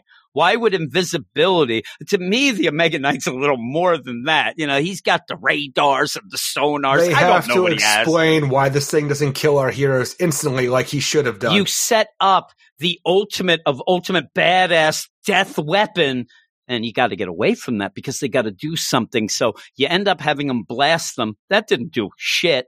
Now they're getting away because a growing invisibility field. And then the thing is so damn stupid that it ends up pretty much signing its own death warrant when Bobo tricks them, because they can't seem to get the Legion of Doom off of this, what was originally, a throne. If you sit on this throne, you're talking about the first thing that pops my up. kind of throne. There is some trouble here. But it's supposed to be that they end up getting the Legion of Doom out because Bobo tricks the Omega Knight into blasting him, which then shoots back. It's just like, you really set up this thing of being the big bad? Well, you're setting this whole thing up to it. There's Lex Luthor saying, all right, I'm going to prove why I'm a part of this team, everybody. I rebuilt Brainiac. I know the chinks in his armor. I know the soft points. This throne was made out of Brainiac. I can pinpoint the cracks so we can bring this whole thing down. All right, Lex, we got to take off the Legion of Doom. We're strapped to it. Uh-oh, it's a little too strong. Ain't got an answer for that. Just have the Omega Titan blast it. Right here, we're good. And that's the whole thing. Even this idea, like I said, it looks like Bobo dies at the end. I'm not going to believe it, though, because nobody freaking died from last issue when everybody should have. But we have the Omega Titan. Hey, asshole, over here. And then, and this blasted one thing that he is actually trained to do. He's supposed to keep this thing safe. Blast it. Not only knocks the throne down, but the backlash of it actually takes him out. And I'm like, I don't know. I don't understand. The big explosion that it hits it with somehow doesn't kill the Legion of Doom, but we're supposed to believe it killed Bobo, but the Legion of Doom are now escaped. Might be destroy the throne with the Legion of Doom still trapped, but we don't have enough power to do that. I think I know how. And that's the thing. It's like everybody is dead. The Omega Titan is dead. The throne is dead. For some reason, Bobo's dead because I guess he was just right in the blast radius. But the Legion of Doom, who are strapped to this thing, it's been sucking their life for months as far as I'm concerned. They're fine. They're unstrapped.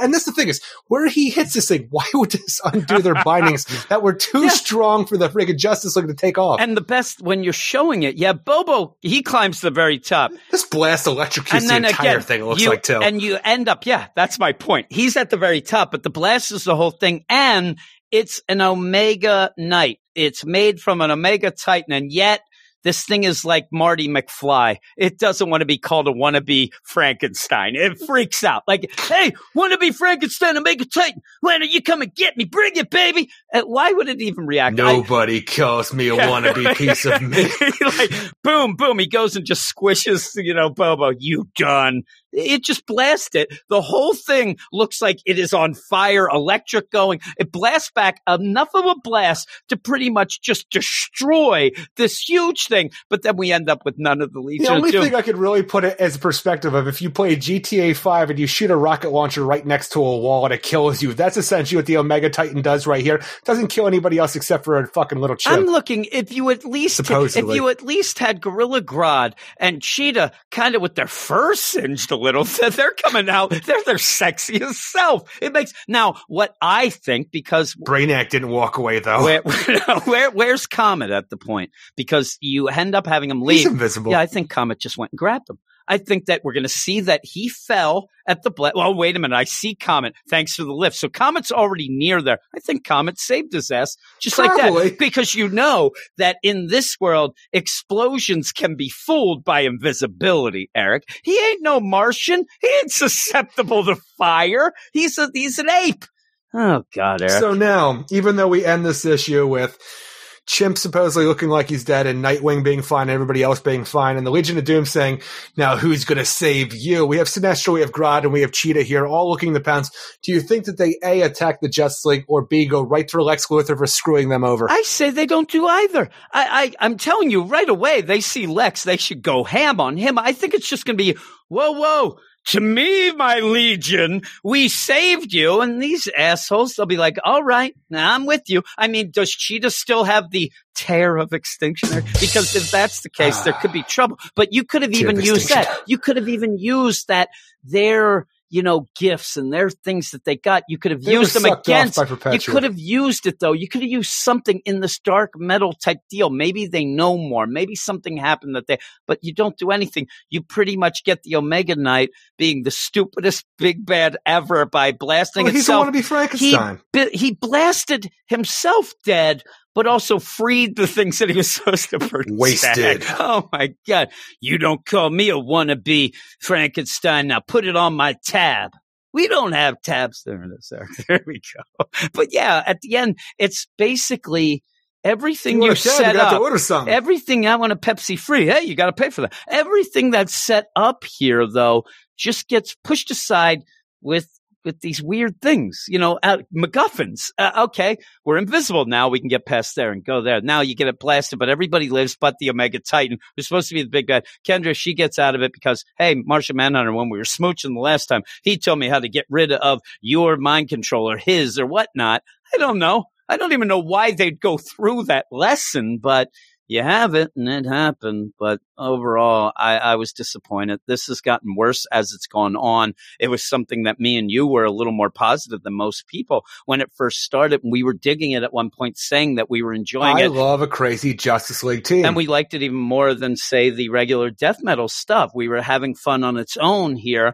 You said it was nerdy, like Lord of the Rings. I still like it more than regular death metal stuff. It's just ending really, we're just like, it's almost like these stories start and then they're like, oh, you have 10 issues. Oh, by the way, you have 4. Oh, no, I better make this work. They know how many issues. Just these stories, it always ends up so uninspiring. Like you didn't really have a full story. There's uninspiring things in this and a lot of forced things that we had to get to, like, make the Perpetua throne go down. But in that forced nonsense of an issue, there are some really good moments wrapped around some really good art in my mind right here. I still like the crazy team. I like the connection that we get with the idea of Martian Manhunter and Hawkgirl, whether it's wrong or not. I like at the end that it seems like Brainiac is the throne, even though earlier in the issue, the panel, you could see Brainiac strapped to it with the rest of them. There's a lot of inconsistencies.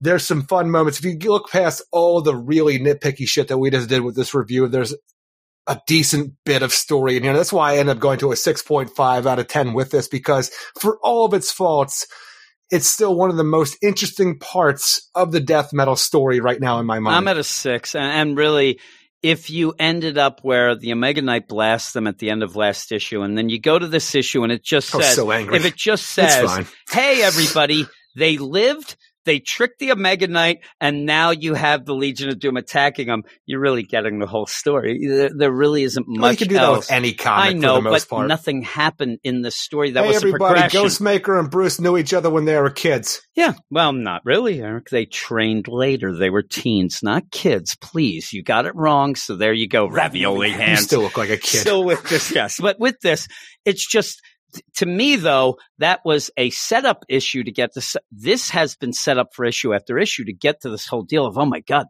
we can't beat this. We can't beat this. To have it, pretty much end in an easy way. Boom, boom, boom, boom, boom. Here we go. Let's go. Where they just have to get the, Legion of Doom with Lex and them so that we can go forward with it. And it was a disappointment to me, but the art's great. I'm giving it a 6. And I'm really hoping that it leads to something interesting, though, now that we have the Legion of Doom off the freaking throne right now and into this whole team scenario. I hope that we find out what that means, too, towards Perpetua and things like that. We'll see if that is anything that's spelled out. Just a bit of power taken away from her. She just can't sit down now. She's got to work standing up. She's got one of them standing desks that were a big craze a couple of years ago. Yeah. So, yeah, she's a hipster. But we're going to go to the last book of the section, last book of the podcast. All right, and that book is Deceased Dead Planet number 5, Eric. Number 5. You like that. Written by Tom Taylor, art by Trevor Harrison, Gigi Baldacini, Rain Barreto, and Seda Temofonte. You like the Temofonte. I love saying Temofonte. I have been hot and cold with Deceased, but overall I like Dead Planet enough because of the larger scope of story and characters.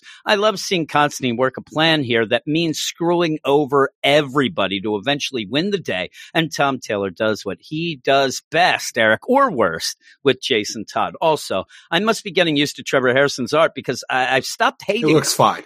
Yeah. Is it that we're used to it, or maybe he's made a different, clear style in this? I remember in Deceased, we didn't really think that. It was very scratchy. I think you said, Eric. You said that it was pencil heavy. I do believe those words. It was a little worse than it is now. I actually like this. Yeah, I think he did. No, that was a different artist, I believe. That makes sense. I've always been fine with this.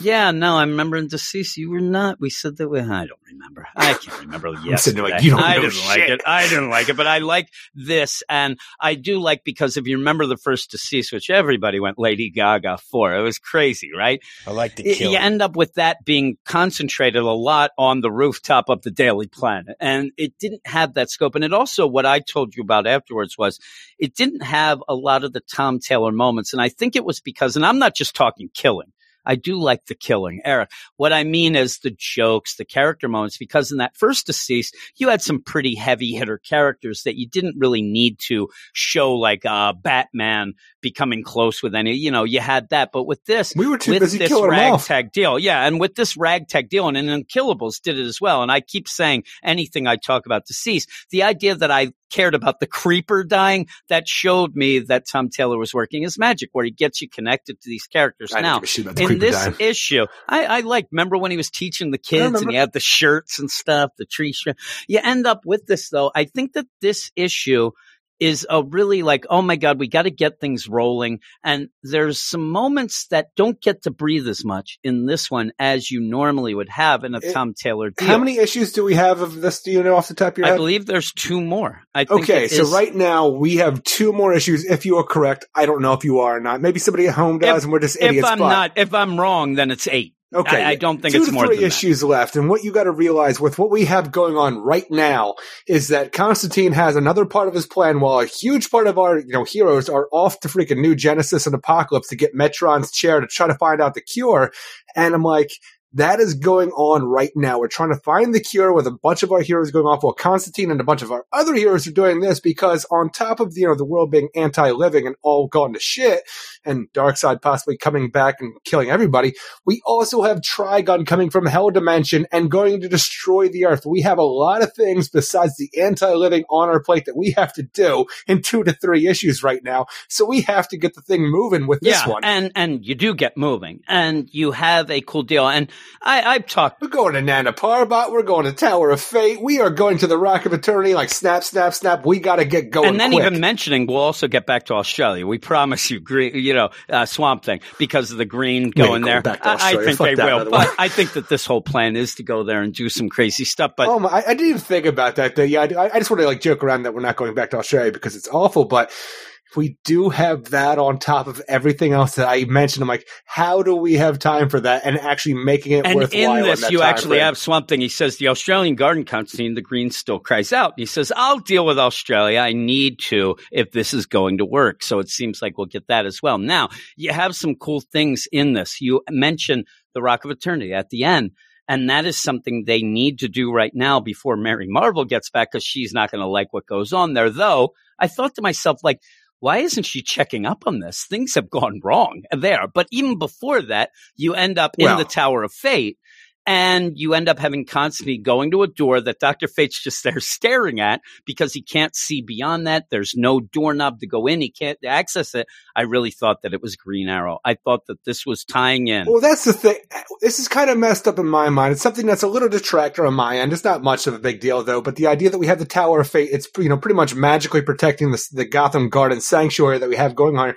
But for some reason, Constantine, he's a good magician when he lets the long con go. But right now, he seems like he is more powerful than Dr. Fate because he has a room within the Tower of Fate that not only is, keeping the Green Arrow anti-living freaking monster behind bars, but we also have another door that Dr. Fate can't see through that is keeping Etrigan summoned so we can come up with a plan of what's going down, how we can stop Trigon, because we don't want to tell anybody else what is going on because the world is going to burn in 3 days. And it's kind of funny. This is Dr. Fate, get on the ball, problem. Buddy. Dr. Fate is not doing his job very well. But is he too distracted keeping everything safe and that's where his mind is? And he's just like, oh man, I can't see through this door. There's no doorknob. I can't figure out how to open it. And no how doorknob. Are you going to open something without a doorknob? I mean, how could you do it? It'd be funny if it just opens inward. You just push on it, Dr. Fate. You're good with the Fate. You're not good with the doors. Right? It's a revolver. You end up, though, with it's kind of a double play here. And there's 2 double plays I saw in this where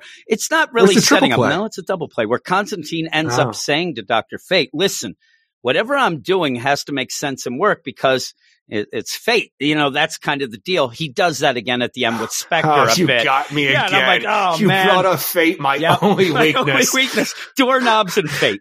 And so he goes in and Etrigan's there as if it's like, why did you kick me in the balls, Constantine? Because it was fated for me to do it. Oh, man. Damn it. You got me again. Oh, Naboo. Well, you done it again. With that, he goes in and he has this pentagram. He has summoned these trapped Etrigan there who's just going to stand there, cross-arm, Ryman and a Steelin. Now, with this, it does seem as if maybe Constantine has gone to Swamp Thing, said, listen, Trigon's coming. He's going to wreck shit. I don't believe you. Okay, well, you hide in the shadows while I get Etrigan to rhyme and steal about it. Yes, he's going to come in 3 days. Etrigan's going to be really annoying as he freaking tells us that this is happening because he has to rhyme this whole thing out. And I love the idea that Constantine does not want the rhyming and the stealing. Like, it will be soon. You will see. People will come, and then there'll be 3. Like, no. Tell me that I did. That's made up. But with that, he's like, no, be specific, asshole. 3 days, right? You're going to get that. Then Swamp Thing pops up. All right, 3 days, I'm on it. And this seems to be the convincing of Swamp Thing that you got to help me. We don't have a lot of time. And this is where you get... The world burns, the green burns, you're screwed. Come on, Swamp Thing, get on the trolley. And then just as an aside, I'm going to grab Ragman's cloak. It's there, like, here we go. And that is actually really interesting, the idea that we have this whole... That's actually the thing I like about this book the most. That it is right there on Front Street showing you exactly what we're doing, where Constantine does have a long con going on, a long time, like a long game plan, where he knows exactly what he needs to do, and it's the worst possible thing, but because he's Constantine and he's willing to friggin' do whatever needs to be done to get the job done, right or wrong, whatever the repetition, like, he is like going to have all the tools at his disposal when he goes in there and gets it done. And grabbing the suit of souls of Ragman's cloak, I loved it because he's just carrying around like, what the hell is he doing with that? And we're on our way. You set up the joke where Dr. Fate, what's in there? It's just a bunch of coats and things. And when they come out, even Swamp Thing says it. Dr. Fate's still pissed. Now, what I'd like about it as well, like you said, you love that. What I like about it is, say this is Superman.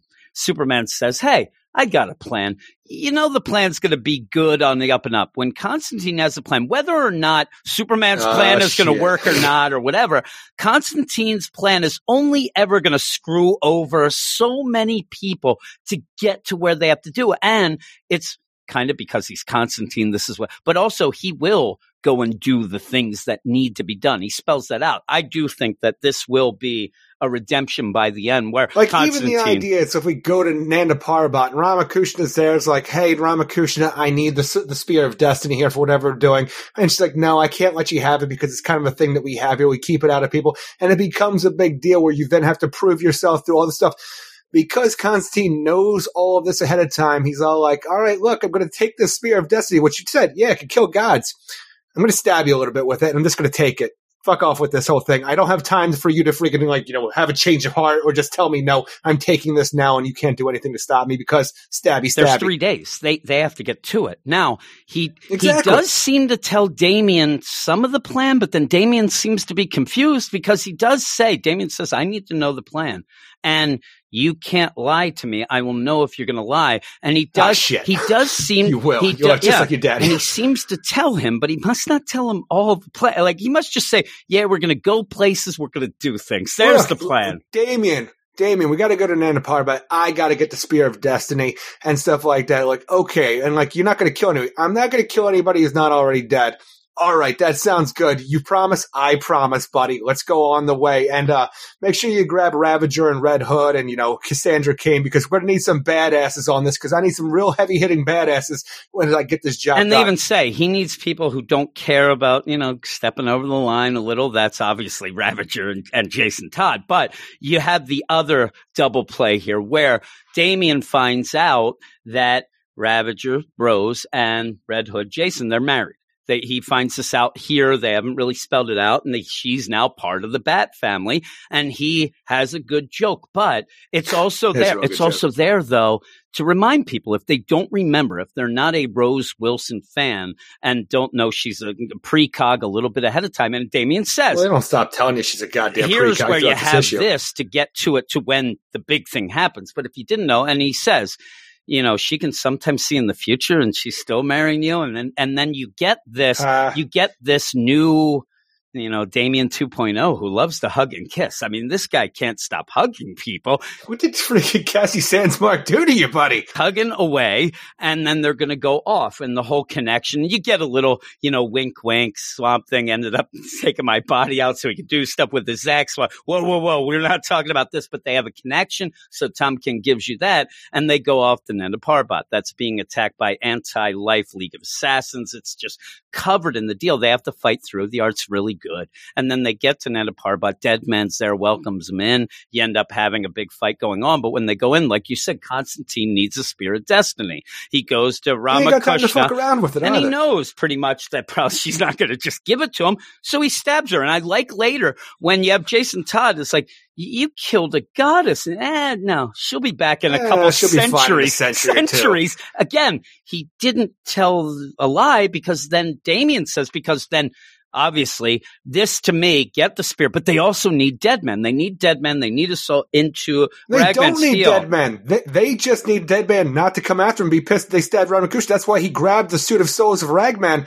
Because they sucked. You're not coming back from this, dead man. You can't. You're not. Your soul is now trapped in the suit of souls. Yeah, I think that they're going to use the cloak for something else. I think that's part of the deal. In my mind, this is just to get dead man off the board, and now we can move on, and we don't have to fight dead man. I think that if you were going to do that, you could just have dead man not there. You could have him already taken. Well, it makes sense for him to be here. Yeah, but I'm saying you don't have to. He's not there 24/7. I think that they're going to use something with that as well. I think that that's part of the plan, that it's like a 2-part deal.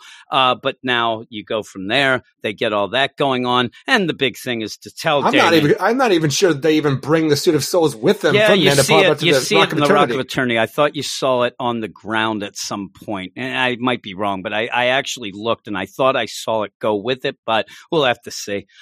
Because he gets the spear, that's the big deal. But they go off to the Rock of Eternity. He essentially did kill Deadman because you're not coming out of the Suit of Souls. That's why Damien's pissed at him. Like, you said you wouldn't kill me. I said I wasn't going to kill anybody that wasn't already dead. I don't even think that Damien even trapped. knows what it is. I don't know that. I guess he would. It's Damien. He knows a lot of things, but it's not his realm of stuff. But we'll see. They go to the Rock of Eternity where there's shit's gone wrong. Freddy, and they do call him Captain Marvel Jr. is anti-living, and he is this wrecking house inside you. Like, this is the reason that Mary Marvel never came back, because you have anti-living Captain Marvel Jr. She pretty would have much went back with here. them and tried to stop them or kill them or maybe go. That's like keeping Billy Batson locked up in that room in there because you don't want to deal with that shit during the Unkillables. It's just weird to just let them freely be there. Maybe they could do stuff because you even have the Wizard there who gets popped. And, You have these guys who's pretty much stuck in here and they're not doing much. They can't hurt anybody. Well, the Wizard's there and they have to get the staff.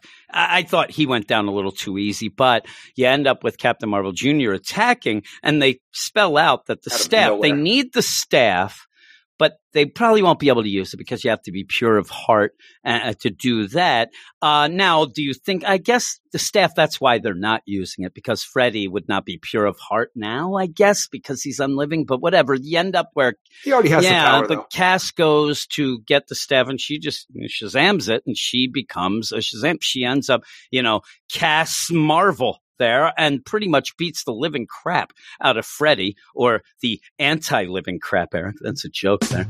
And ends up, but in the meantime, you do get the big moment there. Well, that's before the thing is, the Wizard will want to pick somebody who is pure of heart, but I think with Cassie, even though she's a murder machine, if she grabs that staff and yells Shazam, she is going to get powered up. I think anybody can essentially because the idea of the Wizard's done. He's he's an anti-life and zombie type deal, and he gets hit in the head.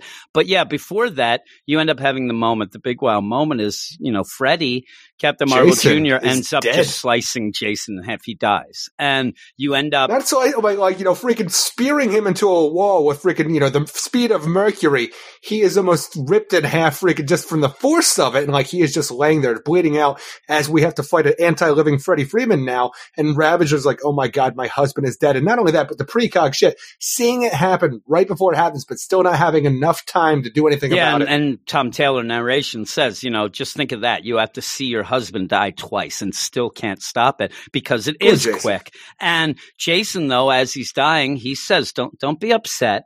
I ended up dying before and I'm not scared this time. I'm just glad that I had a second chance and was able to spend it with you." And I thought that's nice. That is a really good moment. The problem is then you also have Cass, Shazam power. She's hitting, and I don't think that it really has time to sink in as much as some other moments, but it's because shit has hit the fan. I understand that we don't have enough time to hang out and linger on the death of Jason Todd I wish right that now. It was a little more. And even after that, it is basically, Rose to me would just not be, "Hey, Constantine, this plan better make sense." I mean, I think she would have been a little more angry about that. And I want to point out that this death is worse than many of the others we had because this is a death this isn't he's anti-life. He probably would have been better off if Freddy would have just, turned him and got him anti-life because they're going for a cure. Now, Lazarus Pit, whatever might end up happening by the end. But this is death. He's done. And they end up, this better make sense by the end. I thought, boy, Rose is really taking it well here. Damien, not so much. I mean, Damien, who we've seen, and the setup is Damien's a real huggy, kissy Damien here. He pops Constantine right in the face because of this gone wrong and says, this better work out. But what I really liked is the art with the cigarette in half. It made me laugh how it just kind of breaks in half. I don't even know if you saw that because of the way, but if you look at it, it's funny. He actually it would drive me nuts though, because there's nothing more that I hate more than a broken cigarette. He ends it, but because I'm an addict. He says, oh man, he gets up and then from off panel, you deserve that. The Spectre shows up. And again, now this is like, oh my God, the hits keep coming here with the idea the Spectre's there ready to be like, you have the spear of destiny. And how badass is that when you have like the Spectre essentially taking up the whole skyline, taking up the entire panel, and Constantine is standing before him, spear of destiny in one hand, the freaking Wizard Shazam staff in the other hand, and it looks like it's the game on, battle happening right now. I'm like, this is amazing, this whole visual aspect of it.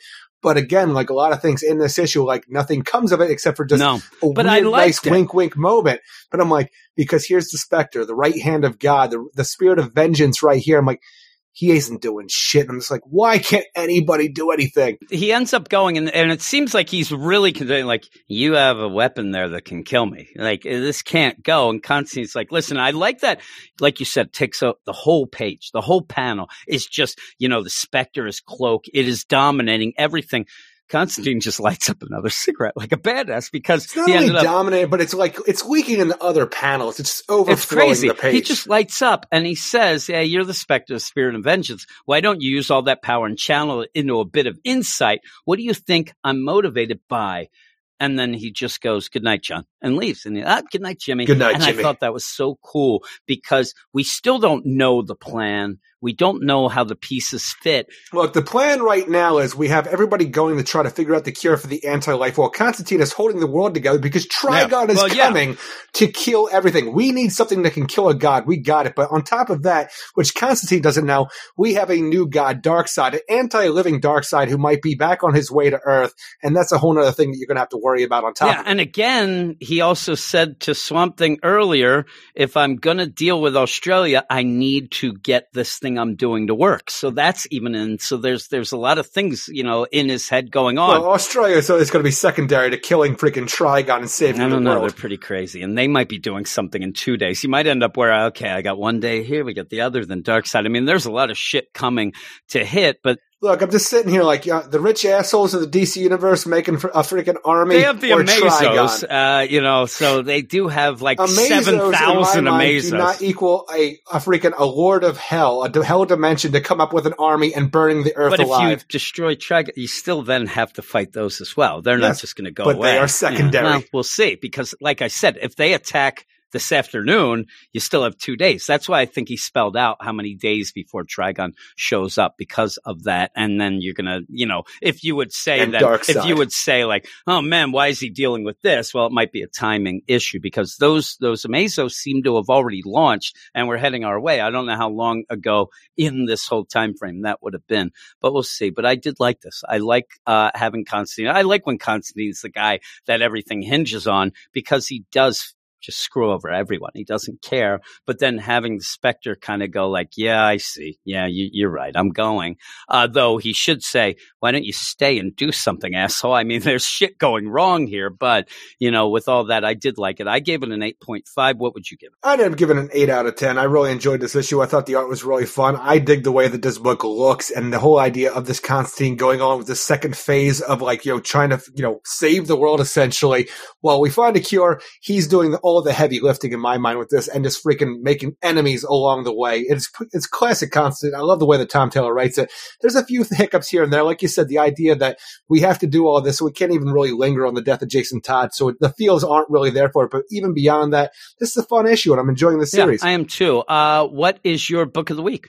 Come on, my book of the week's Deceased number 5. That's mine as well, because we Dead didn't Planet, like a lot. I guess I gotta call it, because I have to differentiate. The Dead Planets. We didn't really like a couple of these books this week, but maybe that'll change next week. Now, we have a couple more books next week. Not a ton, but we have a couple more. And 2 of those, as we always say, will be on the Patreon Spotlight at patreon.com/Weird Science, where I'll just mention again, if you did want to read the whole Tales of the Dark Multiverse Batman Hush number 1 and the ending finale of Young Justice number 20, they are on there right now as well, especially with this being a shorter show. You can go over and listen to those. But next week we get Dark Knight's Death Metal Infinite Hour Extreme, XXX Extreme, X's. number 1. Think it's going to be sexy then? I think it's going to be. Or is it just going to be so extreme it's going to blow your socks off? I'm guessing. I think it's going to be a Spotlight book, Eric, because that's what I'm guessing. Detective Comics number 1030, Batman's Downfall will be the greatest of all, Eric. That's what they say. Mirror, mirror on the wall. Who is a stolen character after all? Is that what it is, Looking Eric? Glass. Oh, Looking Glass. I don't even know what that means. Hawkman number 29. That's a finale. Final issue. Are you shocked they just didn't let it go to 30? It's kind of weird. I don't know why that's the that thing bothers is, I don't me. even know what they're doing anymore, because even the idea that, like, you know, just like a Young Justice ending at 20 feels weird. I guess they're nice round numbers, fine, but That's like what when I we like. had like Shazam, 13 issues, I'm like, that feels weird. This 29, I'm like, I don't know what you're doing anymore, but I guess we got Batman a clean Beyond house. 50, Batgirl, and I just like the even number. But This came it's at fine. better times, I guess, before Endless Winter. Happily Forever After, Eric. That's what it says, final issue.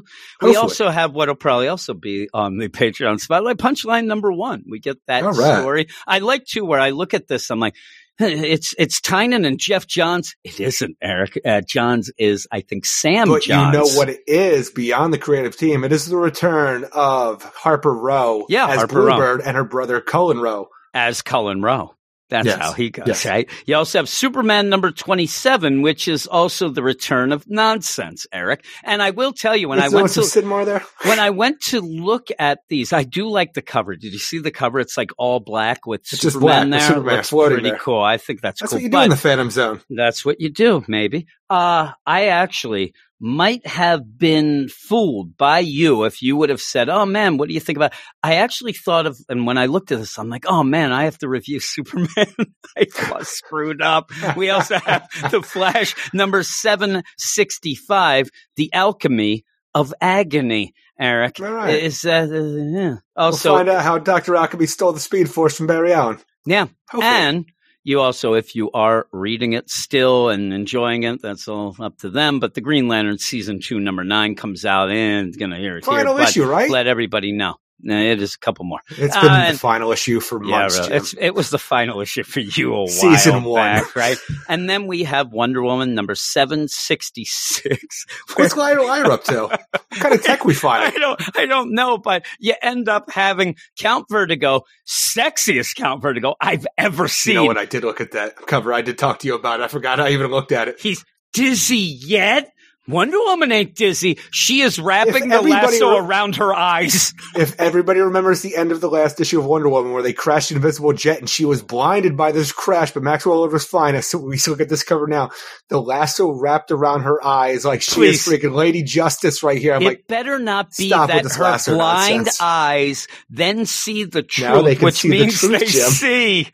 Oh my God, please be that so I can lose my damn mind, Eric. This book, and with all the things where people are like, man, they better not change these books with the future states and stuff. I'm like, really? What books are you reading? Because I need something new. I'm going to wrap my freaking lasso around my privates, Eric, and see what the truth is. The truth is 2 inches. It's not truth very, is, I it's not really very like good. this. Who knew? The truth is that it's lonely. Oh, God. Oh, Eric, that's it. It's a little That's it. smaller of a podcast this week, so I hope everybody enjoyed It's it. gym-sized. I even think, yes, and yours as we wrap that lasso around. This is the perfect podcast. I don't know what you're talking about. This I is the end up perfect sitting size. there. This is the funny thing because I kept thinking nice today, size. and with this, yeah. Really? Is that what Jess says when she's lying to you? No. Where's She my doesn't phone? lie to me. I thought to myself, okay, we've had 13-hour podcasts before, and people listen to those, but it's always a good jumping on point to have a smaller podcast. This one's it, and yet we do this nonsense. Welcome to the Weird Science, people. Welcome to the suck. I like right? the killing. There you go, Eric. What do we say at the end? Everybody, you have a great week. See Keep you it in weird. sevens. And we'll see you in 7. See you in 7. Oh,